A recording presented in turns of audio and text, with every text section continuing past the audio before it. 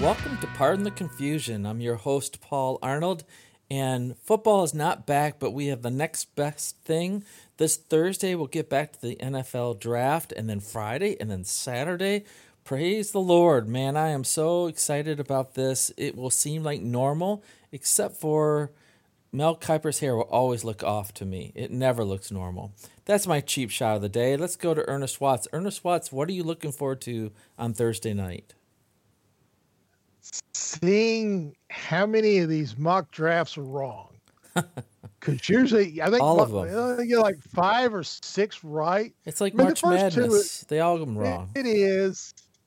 But there are actually people that are betting on the draft in lieu of anything else to bet on. Sad. There's a whole gambling sector that's making bets on how many tight ends are going to be picked, how many quarterbacks are going to be picked. I mean, it's just, I'm sure bookies everywhere are rejoicing at something to bet on. Yeah, it's something that's not marble racing. And that voice is the other co-host for tonight, David Arnold. What are you looking forward to on Thursday or Friday or Saturday? What you're talking about some semblance of normalcy.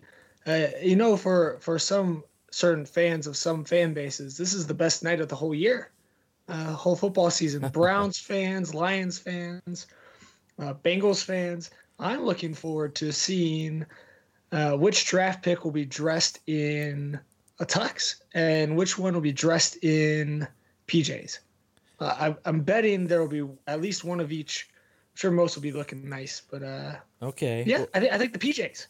All right, I'm going to give you my tips for fashion. Snuggie? No one's going to be in a Snuggie? Listen, I used to work in a men's clothing store, and I used to have to measure people to fit into suits and things like that. What I look for is if the suit they're wearing has a liner that's customized, not just a generic, liner inside of fabric, but it's like colors of their home team, their college team, it just looks super sweet when they get it custom made and the inside liner. So look for that. And the over under that is 4, Ernest, by the way. No, just How kidding. about a smoking jacket? Something like a Hugh Hefner. No, Hugh Hefner was the pajamas. They don't know who Hugh Hefner is. A nice smoking jacket. David, do you know who Hugh Hefner is? Of course, he was. Yeah. No, Dad, it's not. He was the inventor of Viagra. he's iconic forever for every teenage male. Believe it or not, these guys were just teenage males like 2 years ago, so they definitely know who Hugh Hefner is. Ooh, that's for sure. A nice smoking jacket. Yeah, nice smoking jacket. Ooh, Hugh Hefner. That's right. All right. That's. So I didn't think we'd get into fashion so quickly here. So the way we're going to talk about the draft is we're going to go start round 1, pick one. But before we get into that, this year is going to be different, that they're not going to be all together, sweating in one room, looking nervous, being angry at their agent that they haven't been picked yet, going up and hugging the commissioner and hugging a little too long that makes it look really awkward. No, everybody's going to be at their house or somewhere else. And Ernest, do you think they'll have a hat for every team? So just in case they're picked by Jacksonville, they're ready for it? My understanding is the top 10, the guys who are kind of projected in the top 10, will have like 10 groups of hats. And I'm sure for Joe Burrow and Chase Young, they've got one hat apiece because that's, but after that, it's pure guesswork in that respect. And if someone trades down, that really creates problems. Right. I agree. Yes. And so the other part, David, do you enjoy seeing them sitting next to their mom or their dad or their second cousin behind them trying to get attention on the camera? Do you enjoy the family scene? Well, I like it more than them sitting in the green room, which they're obviously not going to be sitting in the green room. I definitely like when you have, the one guy and his mom and his dad and his brother. But I like the hugs. When they get the phone call and it's a little delayed. So you get the camera shot of them getting the call, and it's a little delayed, and the pick has happened, but they don't really know it, at least through the TV. And all of a sudden, you get to see them answering the call and then just getting tackled, like the group tackle thing, and they're just kind of taking it right there. That's the best, right? That's the absolute best. Right. I miss the last guy being in. We won't have it this year. The last guy in the green room, and Aaron Rodgers is the most famous case of that.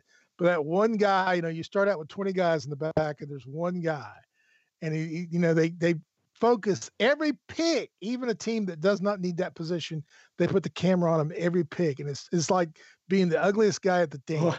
No at one least picks you up. Like Bol this past year in the NBA draft, went to the NBA draft and wasn't taken until the second round. Right, but he was in the crowd, wasn't he? Was he in the green room? Hey, we're not talking NBA here, guys. We're talking the NFL. Back to football. Since Ernest has brought up the number 1 and number 2 pick, just in case you've been living under a rock and you haven't dared to look in any of the sports web pages, number 1 is your Cincinnati Bengals, and number 2 is your Washington Redskins. And every draft pick projection I could see says Joe Burrow, number 1, Chase Young, number 2. Joe Burrow got an interesting... Go ahead, Paul. Sorry. I was going to say that Chase Burrow is going to be put in a spot much like Peyton Manning was put in a spot when he was drafted by the Colts, and Peyton Manning was doing an ESPN interview earlier today and said, hey, you got to just learn all you can, just get out there. I think basically he said, just get out there and wing it. Ernest, do you think Joe Burrow is going to go anywhere else besides Cincinnati, and do you think he'll start game 1? He'll start game 1, but I don't think he's the number 1 pick. I would take Chase Young in a heartbeat. I think Burrow will be a mediocre quarterback. I don't think he's that much better than Andy Dalton. Well, here's the thing. I mean, he doesn't throw deep. He cannot throw accurately deep. Look at the receivers he had at LSU. All right. You have to take the quarterback number 1, especially when he's from your home state, even though Chase Young also went to Ohio State.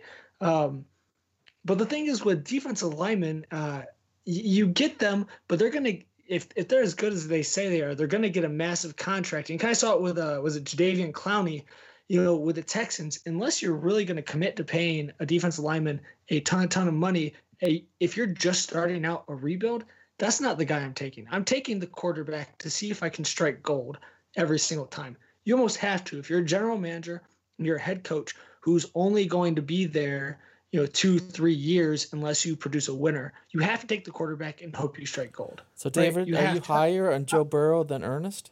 I'm not. I think if there was ever a textbook case for a quarterback who's gonna flame out in the NFL, it's probably the guy getting drafted by his home state team after he wins a national title in his only year as a starting quarterback. His only year as a starting quarterback, he wins the Heisman and national title, and then his home state team has the number 1 draft pick, so they have to draft him because of the story.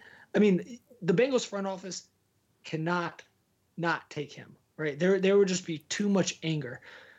Why did Joe Burrow leave Ohio State? Do you guys know that? Why did he leave Ohio State? Because Urban Meyer is a top 5 coach of all time, and he had Cardale Jones, J.T. Barrett, national title winning quarterbacks in front of him. There was no room. And then, once they all graduated and might have been his time, 5-star Tate Martell comes in, transferring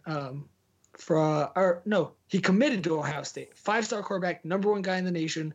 Next Johnny Manziel comes in and says, oh, if you're going to transfer, you better not swing and miss. Of course, he comes in 1 year at Ohio State, and then he transfers out to Miami. So Joe Burrow just faced so much talent at Ohio State because Urban Meyer is the worst and the best all at the same time. Ernest? He did not grow up an Ohio State fan. His brother and his dad played for Nebraska. He really wanted to play for Nebraska, even though he lives in Ohio. He's not an Ohio State fan. And he did not think the offense was geared towards his particular talents. Now, he did start 2 years at LSU, but he only had 1 good year. Right, he did start. Yeah, but it was kind of mediocre statistics. We brought in a new quarterback coach who's not the quarterback coach at Carolina Panthers. Dig.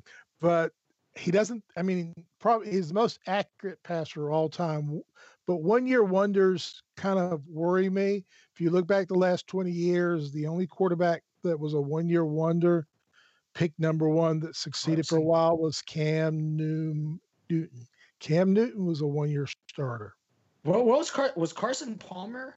Carson Palmer came in, started 2 years. He started 2 years. He's the one that I've read. Yeah, so that's similar stats there. Yeah, there are a lot of guys who've had this 1 good year. Jamarcus Russell, of course, is the case number one. And again, he's very accurate, but when you look at quarterbacks, you got to look at the receivers. And he had probably the second best receiving core next to Alabama for LSU last year. I will say he can't throw deep. He can't throw deep. That worries me in the NFL. I will say I think we're coming to this strange mix where you've got the combination of like West Coast offense meets spread quarterback. Like Steve Young would flourish in today's NFL, right? Joe Burrow has this mix where he's kind of mobile. He's like an Andrew Luck / potentially Steve Youngish kind of guy who we'll just have to see if he does have the arm strength and can translate. Dad, what do you think about Joe Burrow's prospects? Would you take Tua? I will say one word: clutch. He played in so many big games this last year: Auburn, Alabama, Georgia, and then Clemson. He was clutch time after time. I know you're talking about how the system has fit him so well, Ernest, and I know his arm strength is not quite as good as others. But think of Drew Brees. He wasn't known for his arm strength coming out. So I think Joe Burrow will be okay. But let's get to the second player. Chase Young, before he was suspended this last year for getting tickets for his girlfriend to go to the Rose Bowl the year before. Whoa. He borrowed money to pay for his girlfriend's ticket to the Rose Bowl. Okay. I know. Ohio State guy. I have to stand up for Ohio State guy. I'm outnumbered here. Was he suspended or not, Ernest? Pay the players. He was suspended. Okay, let me keep on going then. He was suspended. Okay. I was going to say something nice about him, but no. Okay. Sorry. All right. So Chase Young, before he was suspended, was on such a tear. He was the most dominant player. And Greg Madison, who used to be at Michigan defensive coordinator, defensive line coach, had that defense playing great. And Young, around the edge, coming around, was playing awesome. When he came back, he was a little more hesitant. He wasn't quite the same player. I think they schemed a little better for him. But I think he may have more impact right away than Joe Burrow will. So, David, do you agree with that? Without a doubt. I think he's definitely the number one prospect, like Ernest said. And when you're looking at those type of guys, if you have a Nick Bosa is an obvious comparison to the past couple of years. I mean, all the great Ohio State defensive linemen. If you're a team that's close to being in contention, those defensive linemen who make instant impacts really can propel you to the next level. My only thing is if you're rebuilding a football team and you know it's going to be a 3, 4, 5 year project, that's the type of player who they're going to be getting paid probably by the time, if not before, you're actually, a Super Bowl contender. And that's my only hesitation with drafting an elite defensive end with a team that is as putrid as someone who has the number 1 overall pick. Right. So I don't think they're corner pieces for franchises who are completely tear down rebuild, right? They're the elite pieces you add. Is he better than Burrow, David? Oh yeah, yes. He broke the advanced metric system last year, broke it. So yes. Ernest, is he too light to play and star in the NFL? No. I think he's better than Nick Bosa. I think he and who was rookie of the year last year in the NFC? Nick Bosa. I think he is the type that can take a whole side of the field away from you on the defensive line. I think he collapses tackle. I think he collapses tackles. It's gonna be so nice once the Urban Meyer recruits phase out of Ohio State. I think 2 or 3 more years. Washington is so happy to get him. I think if Washington had the number 1 pick, they would pick him. I think half the teams in the first round, if they had the number 1 pick, would take him. That's fair. Right. All right. Well, so number 3 is your Detroit Lions with a pick, and CBS Sports claims in their mock draft that the Dolphins are gonna move up to number 3 to make sure they get Tua. Now, Tua has been the most controversial player in all this draft. Is he healthy or not? Even if he's healthy, he gets injured too easily. Even if he's healthy, he's too little. He can't be the Russell Wilson player. I mean, what happened to Tua, who everybody thought was the greatest thing since sliced bread, tried to talk him leaving last year? Ernest, do you think Miami's going to move up to number 3, or do you think the Lions are going to pick a cornerback? I think Miami the only team I think could move up would be New England because I've got 3 number 3 picks, which is pretty good trade value. You add that with their number 1 pick. If I was Detroit, I would take Isaiah Simmons, who is kind of fit all back from Clemson. They're probably going to take Jeffrey Okunda, who's the number 1 cornerback from Ohio State. But Simmons can play down defensive lineman. He can play inside, outside linebacker. He can play safety. He is that positionless defense that Matt Patricia really thrived on when he was defensive coordinator for the Patriots. Now, if I was them, I would take Simmons, but I think they're going to take Okunda. I think that's who they're going to wind up with. Mm-hmm. Yeah, I'm in the camp that you want to take that shutdown corner. But then again, with the Lions, they've had a shutdown corner, Darius Slay the past couple years, and it really hasn't made much of a difference. You're selling me on Simmons, and I like it a lot. Why would the Dolphins feel the need to trade up? Because they're at number 5, and at number 4 is the Giants, and the Giants just drafted a quarterback from Duke in the first round, so they better not be giving up on him, or else that's the GM's job on the line there. And the Lions, I don't think, are in the position to take a quarterback yet, right? They're not ready to move on from Stafford, at least for another 2, 3, 4 years.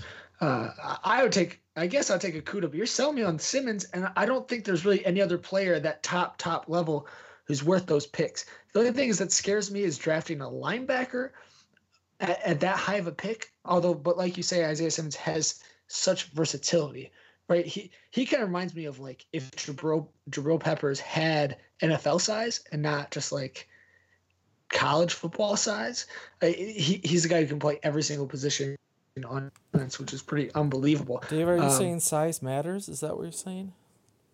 I'm saying, yeah, because Jabril Peppers could be like a defensive lineman if he was 6'4", right? But he's 5'9", 5'10".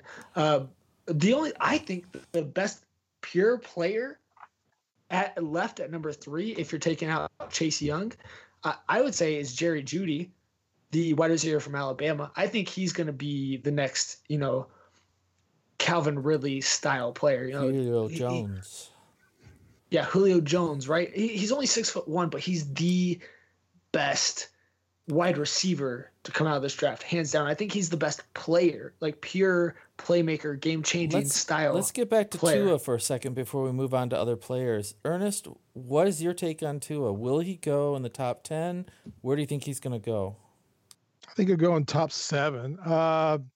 My problem is the nature of the injuries. You're talking about hip injuries, and that's not as easy to repair as other parts of the body. If you constantly are having issues with your hip, that's everything. That's running and throwing. I have a problem with his size, and I have a problem with his arm injury. Go ahead. Who's the last left-handed starting quarterback in the NFL to consistently play and be good who's not named Tim Tebow? Just out of curiosity. Or Steve Young, for that matter.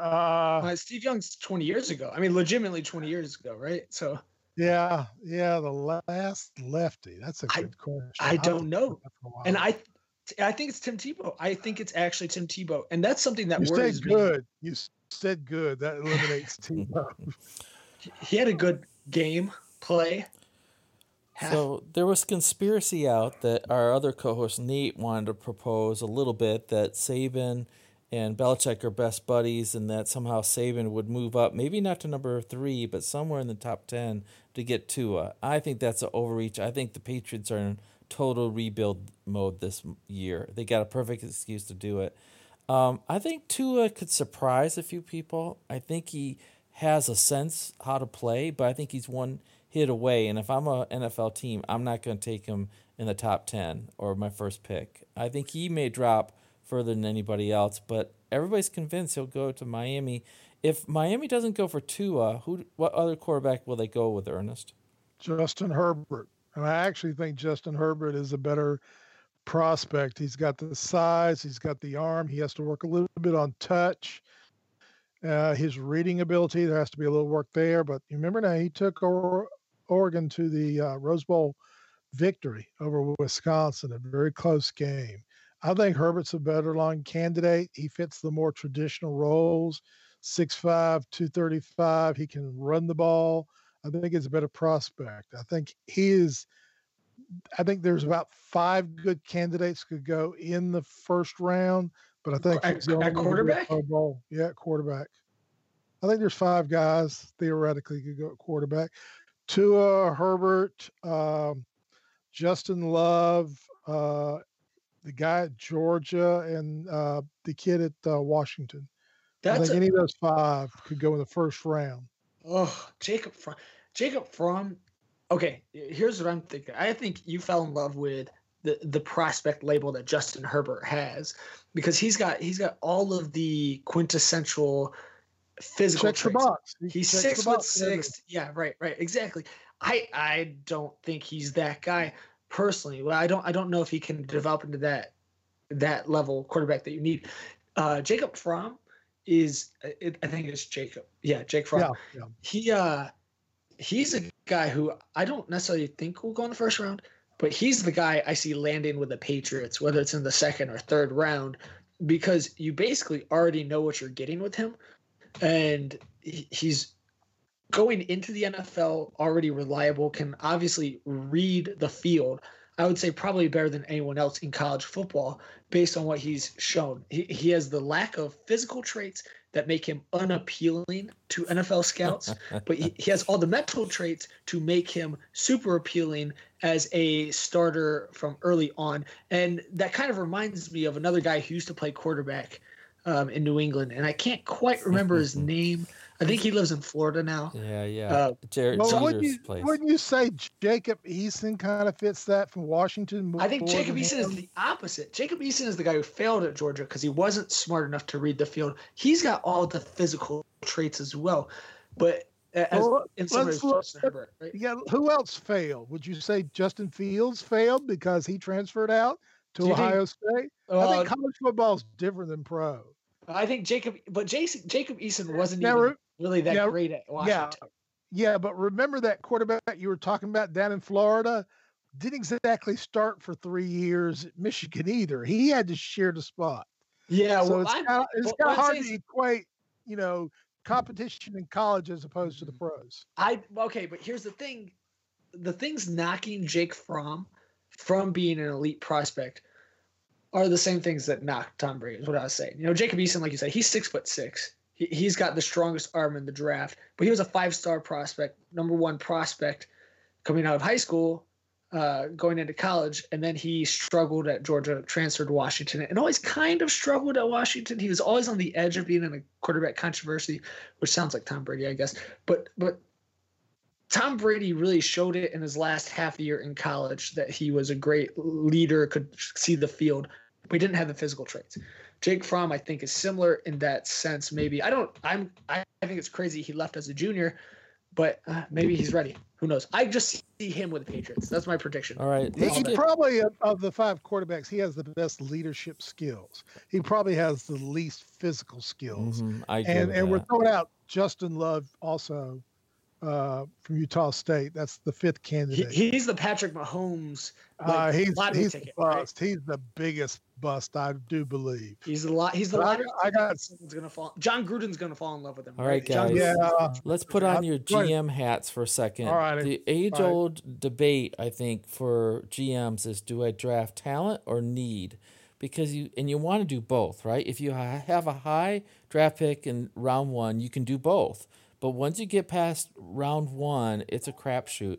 And you're thinking, do I get the most talented guy or do I get what positions I need? And Belichick has done a great job over the years of picking guys and coaching them up, because very few all-pro players come from New England.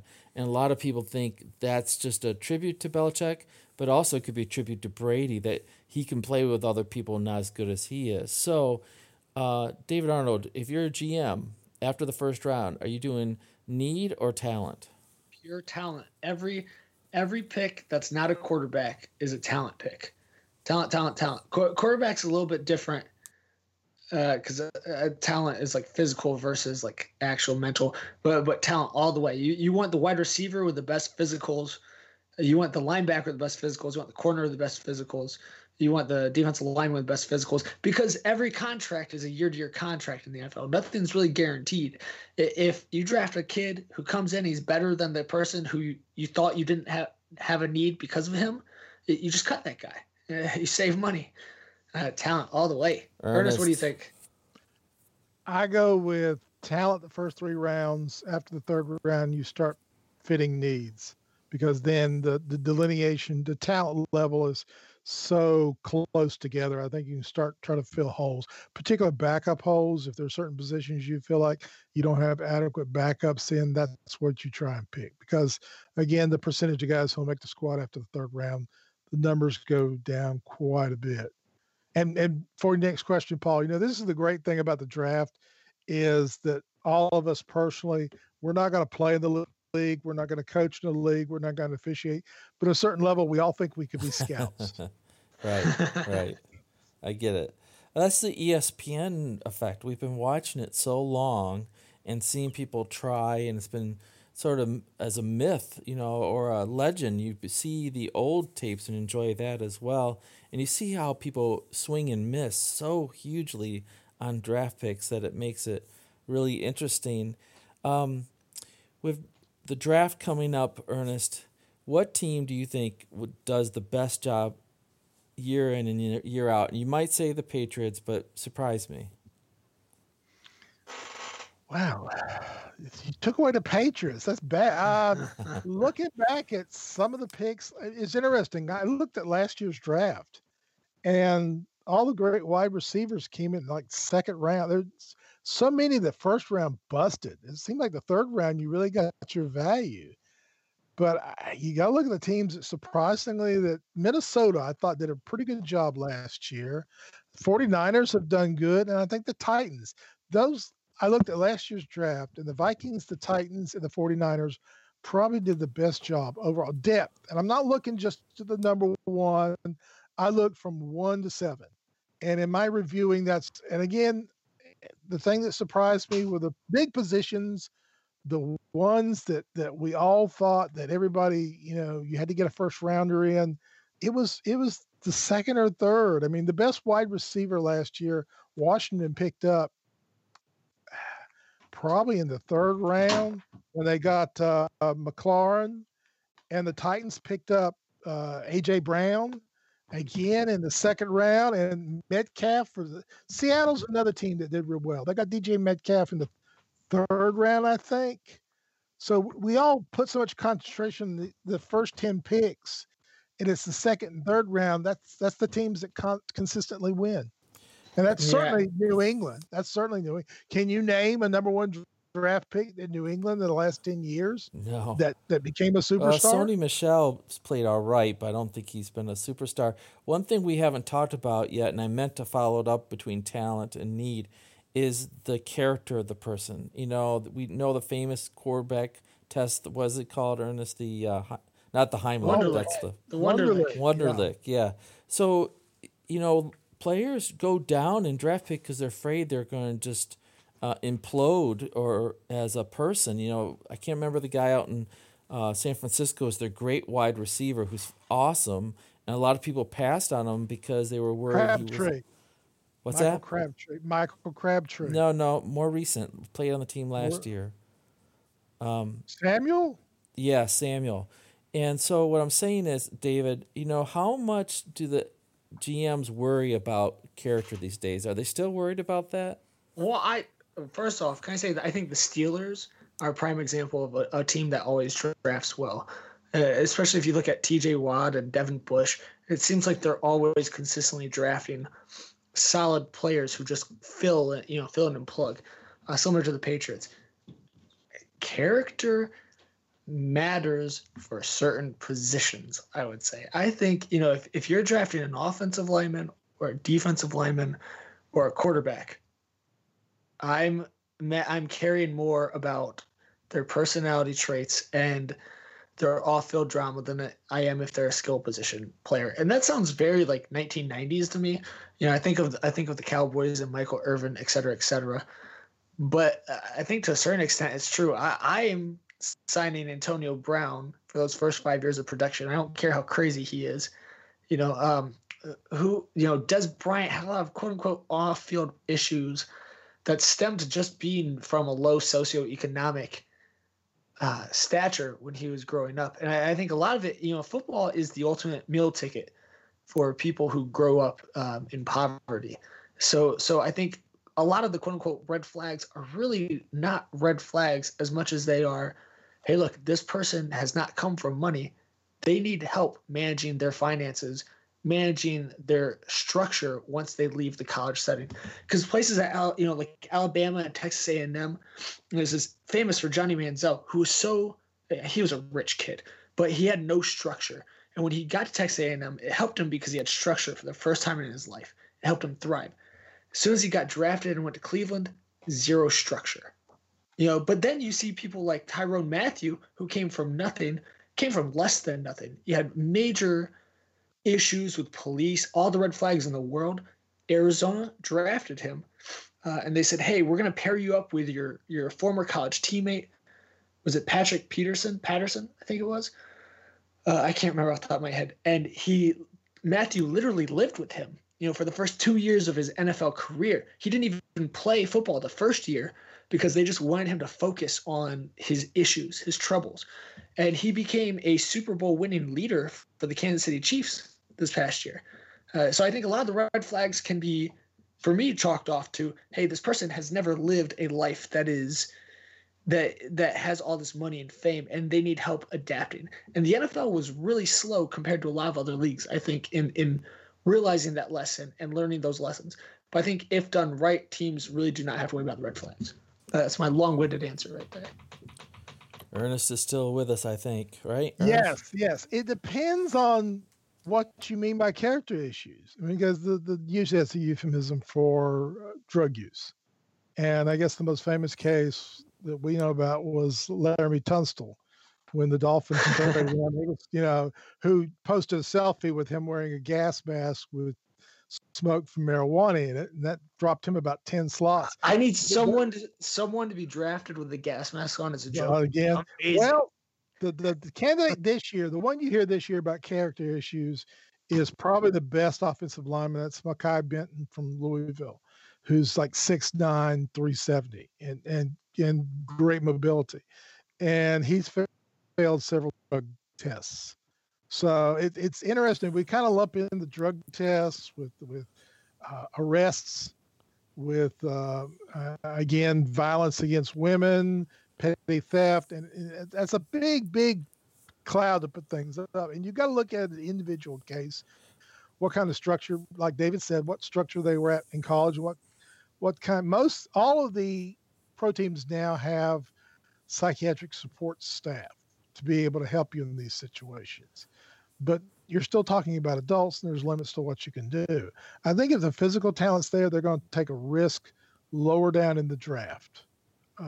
We had a defensive lineman with the Panthers who was arrested for abusing his girlfriend, and even though he was all pro, they cut him, and the Cowboys picked him up, and now he's an MMA fighter of some respect. So I think those guys with big, bad things tend to drop down, but they're going to get drafted or they're going to sign free agent contracts. But again, you got to look at what you mean by character issues. Well, Becton is 6'7", 364. Man, that's pretty intimidating. When I asked you guys about which teams have been known for drafting, nobody really mentioned the Cowboys, although you did mention Des Bryant. And it gets me to the point of, 10 years ago, you did not have this many free agents, mid-season trades. The NFL was not about that at all. It was draft, and that was pretty much it. And then the last 4 years, you're seeing free agents a lot more. Ernest, what is that attributed to? What's changed? Why are we seeing a lot more movement within the NFL? Salary cap. Because of salary cap, you've got to be able to. Salary cap is like the little Dutch boy. You've got to, you got so much money, so you can only plug up so many leaks. And the cheapest way to get the most talent is to draft, and particular guys in lower than the third round. You can get cheap talent. It may not be the best talent, but you can fill slots and leave money, because the salary cap we're seeing is getting higher for quarterbacks. Because if you do take, if you take probably you're going to be every quarterback gets signed gets the highest contract, and that takes a larger percentage of your salary cap, and the cap's probably going to go down because revenues is going to go down with everything else is going on. So you try to fill in the gaps, the backups with draft picks. So I still think draft picks are the way teams are. I mean, how many free agents other than Randy Moss do the Patriots sign? They picked up some bargain deals, but mostly the talent he drafted, he picked up by other than free agency. Well, they got free agency sounds nice, yeah, but the team that always won free agency in March was the Washington Redskins, and let's look at their record for the last 20 years. Yeah, not so good. Just that, like the Raiders have the tradition of always grabbing veterans who've had attitude issues, tough guys to bring them in, and that hasn't worked so well for them. So let's get around to some of our favorite teams because the mock drafts go all over the map. Once you get past 5 or 6 top picks, then it's crazy. You don't know who's going next. So, Ernest, your favorite player in all the world, forever and ever, Luke Kuechly, retired. So what are the Panthers going to do? What do you want them to do? Well, if Simmons dropped, I'd pick him in a heartbeat. And if Acuna dropped, I'd pick him in a heartbeat. But probably most likely, and I'd be very happy because I consider him a top 4 talent. I like Derek Brown, defensive tackle out of Auburn. I got a chance to see him play quite a bit. He reminds me of Sua. I mean, he's been able to bring pressure on the quarterback. He also is a great run stopper. He can play anywhere in the interior line, and we were burnt in the interior line last year. We tried to sign a bunch of superstars and Poe and some of the other guys, and we got ran up and down. So we have to strengthen the interior defensive line. So I would, like I said, I think Simmons could replace Luke. Right now we've got the middle linebacker from the Raiders, the middle linebacker, and I think we have never had. Chris Gamble was the last number 1 corner we've had from Ohio State. That was 10 years ago. So Derek Brown, any of those 3, most likely it's going to be Brown. Simmons drops, I jump on him. If Acuna drops, and I don't think either one of those will, I'll stick with Derek Brown. All right. And David has sort of become a half Lions fan, half Browns fan after you went to see the Browns last year, and they won that game, right, David? I'm having trouble remembering. It was against the Bills. They won. They did. They did. Yeah, They did. It was very back and forth at the end. And there were more, half as many Bills fans as there were Browns fans at that point of the season. Because they were close to making the playoffs. Yes, as someone who's in the little Browns base, all my friends are Browns fans. I enjoy watching them struggle as much as the Lions, I would say. Misery loves company. Is that what you're saying? That's right. They better stay bad too, because I need something to tease my friends about when they're all Ohio State fans. The Browns, I don't necessarily know beyond offensive line and defense is really what they're looking at. But there's a ton of smoke coming out, and one of my best friends, his dad is the sports director for the local Fox affiliate in Cleveland. There's so much breaking smoke. News. Dun dun dun dun. So much smoke. Don't know about the Vikings. Is this the Vikings rumor? Yeah, about Odell going. So I'm not saying the Vikings, but that Odell Beckham Jr. somewhere. I don't think it's Minnesota, but on draft night, Odell being traded in some capacity. Just look out for it. If the deal is there and they think it's a good deal, he's gone. I would not be shocked just to the Raiders or something like that. Personally, I could see John Gruden being like, Odell Beckham in Las Vegas, let's do it, which would be the worst idea in the world. But Odell, if he's not in Cleveland come this upcoming Sunday, I would not be shocked. That's all. I don't think Minnesota. I think that was a pretty false rumor, but something that's leaked to try and get teams biting on the Odell stuff. What does Cleveland need the most, though, David? They need to protect Baker's backside. So they need an offensive tackle is what they need more than anything else. What about the Lions, Dad? What do you think? Talking about someone who's on their backside a lot. Matt Stafford broke his vertebrae this past year. The Lions lost 2 of their offensive linemen, and after they get a cornerback, and I think they'll do that because they lost Darius Slay, they traded him away. What you're seeing with the Lions is that Patricia as a coach is trying to be like a Belichick minor or a mini Belichick. He's trying to be gruff and say this is my way or the highway, and that hasn't set well with a lot of veterans and players like Snacks Harrison left the team, was let go, and he had some parting shots as he left as well. And so Patricia is trying to stack up the team with some former Patriots, and I do think they need to get offensive linemen. So this gets to a segment that I'll turn over to you guys in a little bit too. It's a 2-for-1 for me. I'm going to tell you what I want the Lions to do, and it includes one of my favorite players from my favorite college team, and that's Cesar Ruiz. He was an offensive tackle. Actually, he was a center for Michigan for 3 years. He came in about 6'2" and looked like he was terribly out of shape, but he's been a great player for Michigan. He's now 6'3", 307. CBS has him going in the first round to the Dolphins. I saw another mock draft. He's going to Kansas City. I saw another draft that he's going to Cleveland.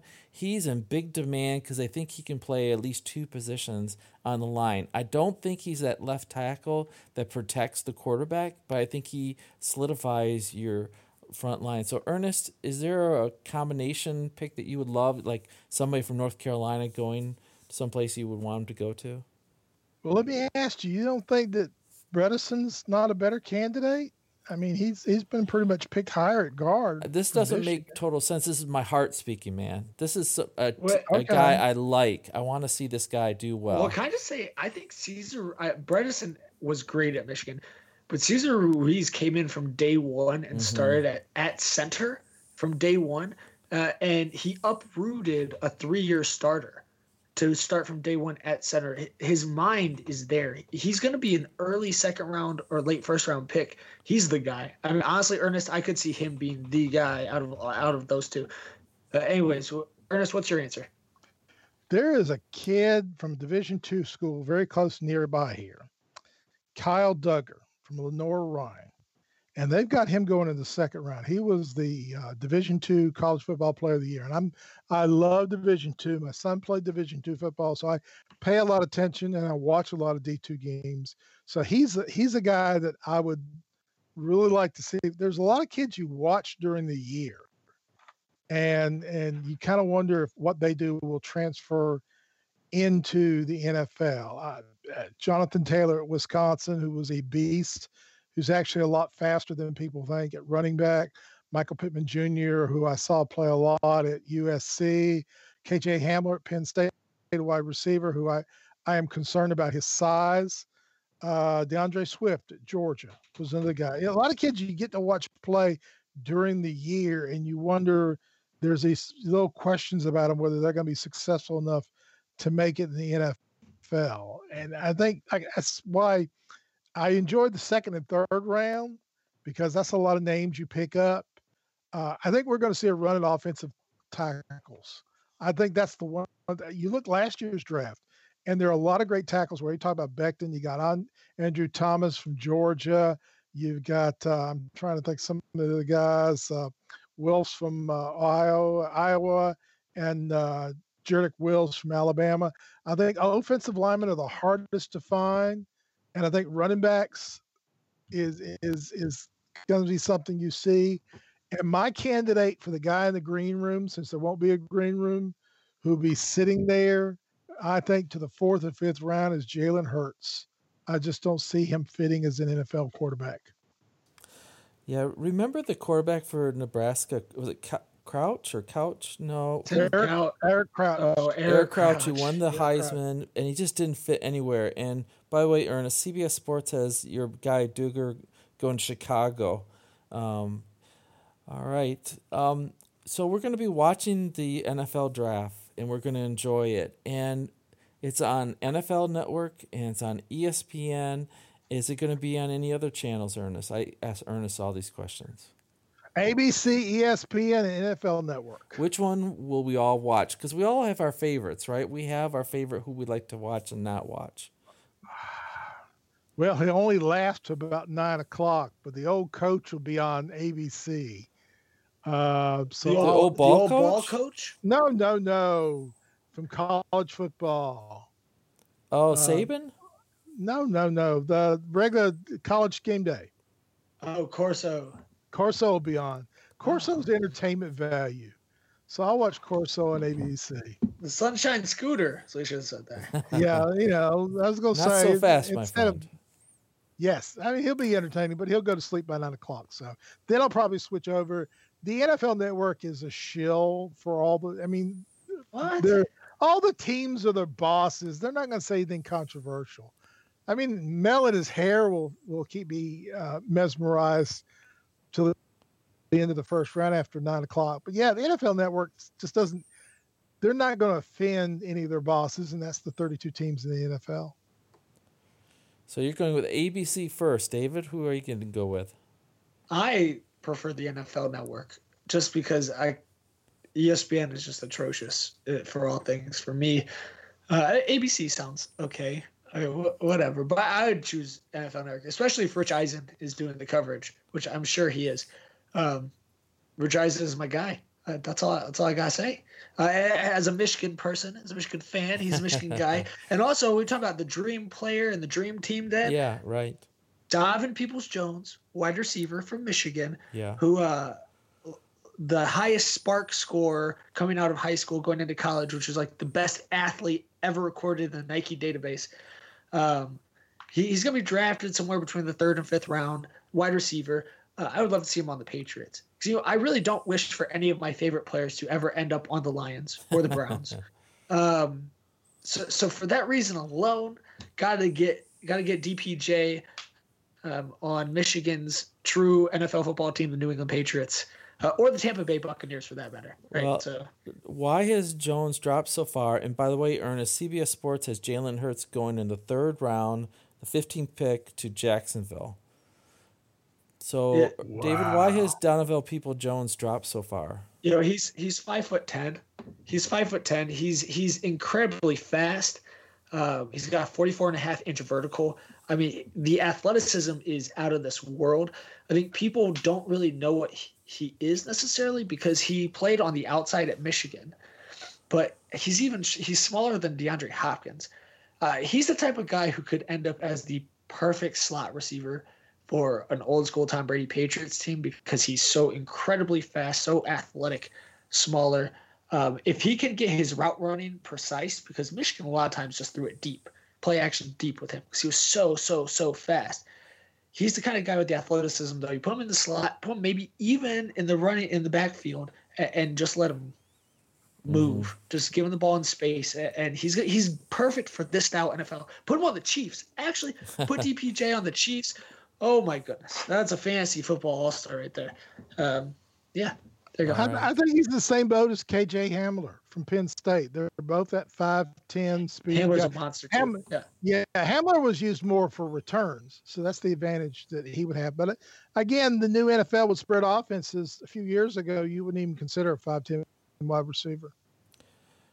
We're in the era. You're going to see a lot of this draft is going to be, hey, can we draft wide receivers who are modeled after the Kansas City guys? Since Kansas City won the Super Bowl. But the thing is, no other team has Mahomes, unless you're Baltimore. Baltimore has a guy who's also insanely athletic and just opens up lanes for receivers with his pure athleticism. So there's gonna be a lot of picks like that. That's why Jordan Love out of Utah State is really. I've seen him play for 2 years. I know he's crazy. He's not that good. Wide receivers, he was third best.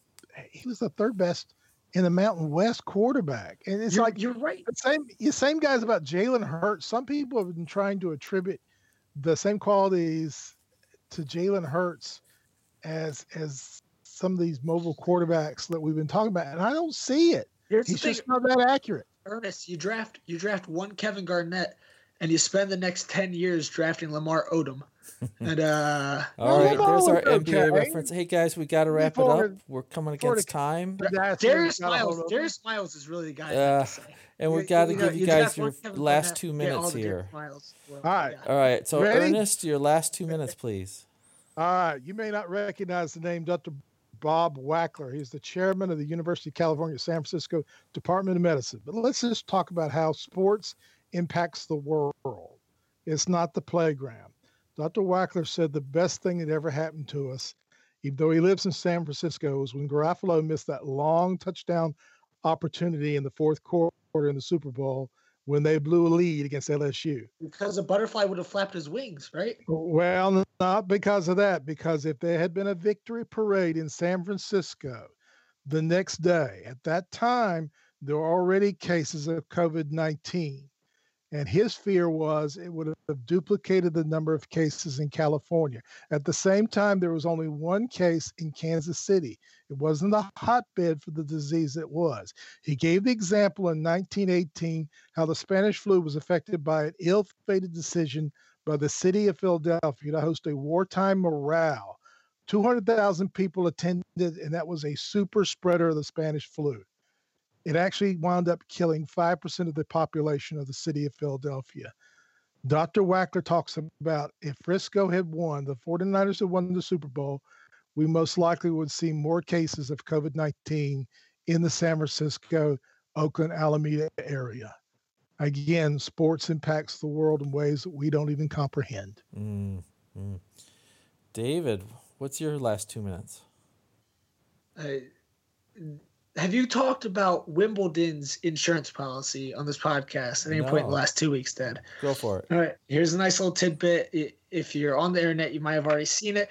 But Wimbledon has paid $2 million a year for the last 20 years for pandemic insurance. In case Wimbledon ever had to be canceled as a result of a worldwide global pandemic. $2 million a year. This year, Wimbledon is going to receive $141 million as a result of the insurance policy they've been paying for the last 20 years. $34 million of insurance is going to collect them $141 million from the policy. So that is long-term thinking. Whoever is the CEO of Wimbledon should run the world. But that is the decision that really pays off. So that's a nice little tidbit. That's all I got. I don't know. That's very nice. I thought it was interesting. Yeah. Thought I'd share it. Yeah. Well, my last 2 minutes is that the draft is so much fun to watch, and I thought the NFL was going in the right path where they took it out of New York and they took it out to, I think it was Nashville last year, and they filled up a whole downtown street full of crowds, and it was such a festive activity. And part of the fun is watching the fans react to, oh, that's a horrible pick, or how are they going to boo Roger Goodell? And this year, I mean, we're going to miss out on my favorite activity, booing Robert Goodell, and that's part of it. And I liked watching Boomer do the draft. And I like Eisen now. That's just the old way. And today, if you were like me, you caught a little bit of the Super Bowl between the Broncos and the Falcons, and hearing Madden and Summerall again was like pure magic. It was so good, and it made me feel like I was watching a video game because they did so many of the early Maddens too. So people out there, hope that you're safe and healthy, and football is coming back, baby. So for Ernest Watts and David Arnold, this is Pardon the Confusion. Send me your emails at gobluearnold@gmail.com, and have a great night. See ya.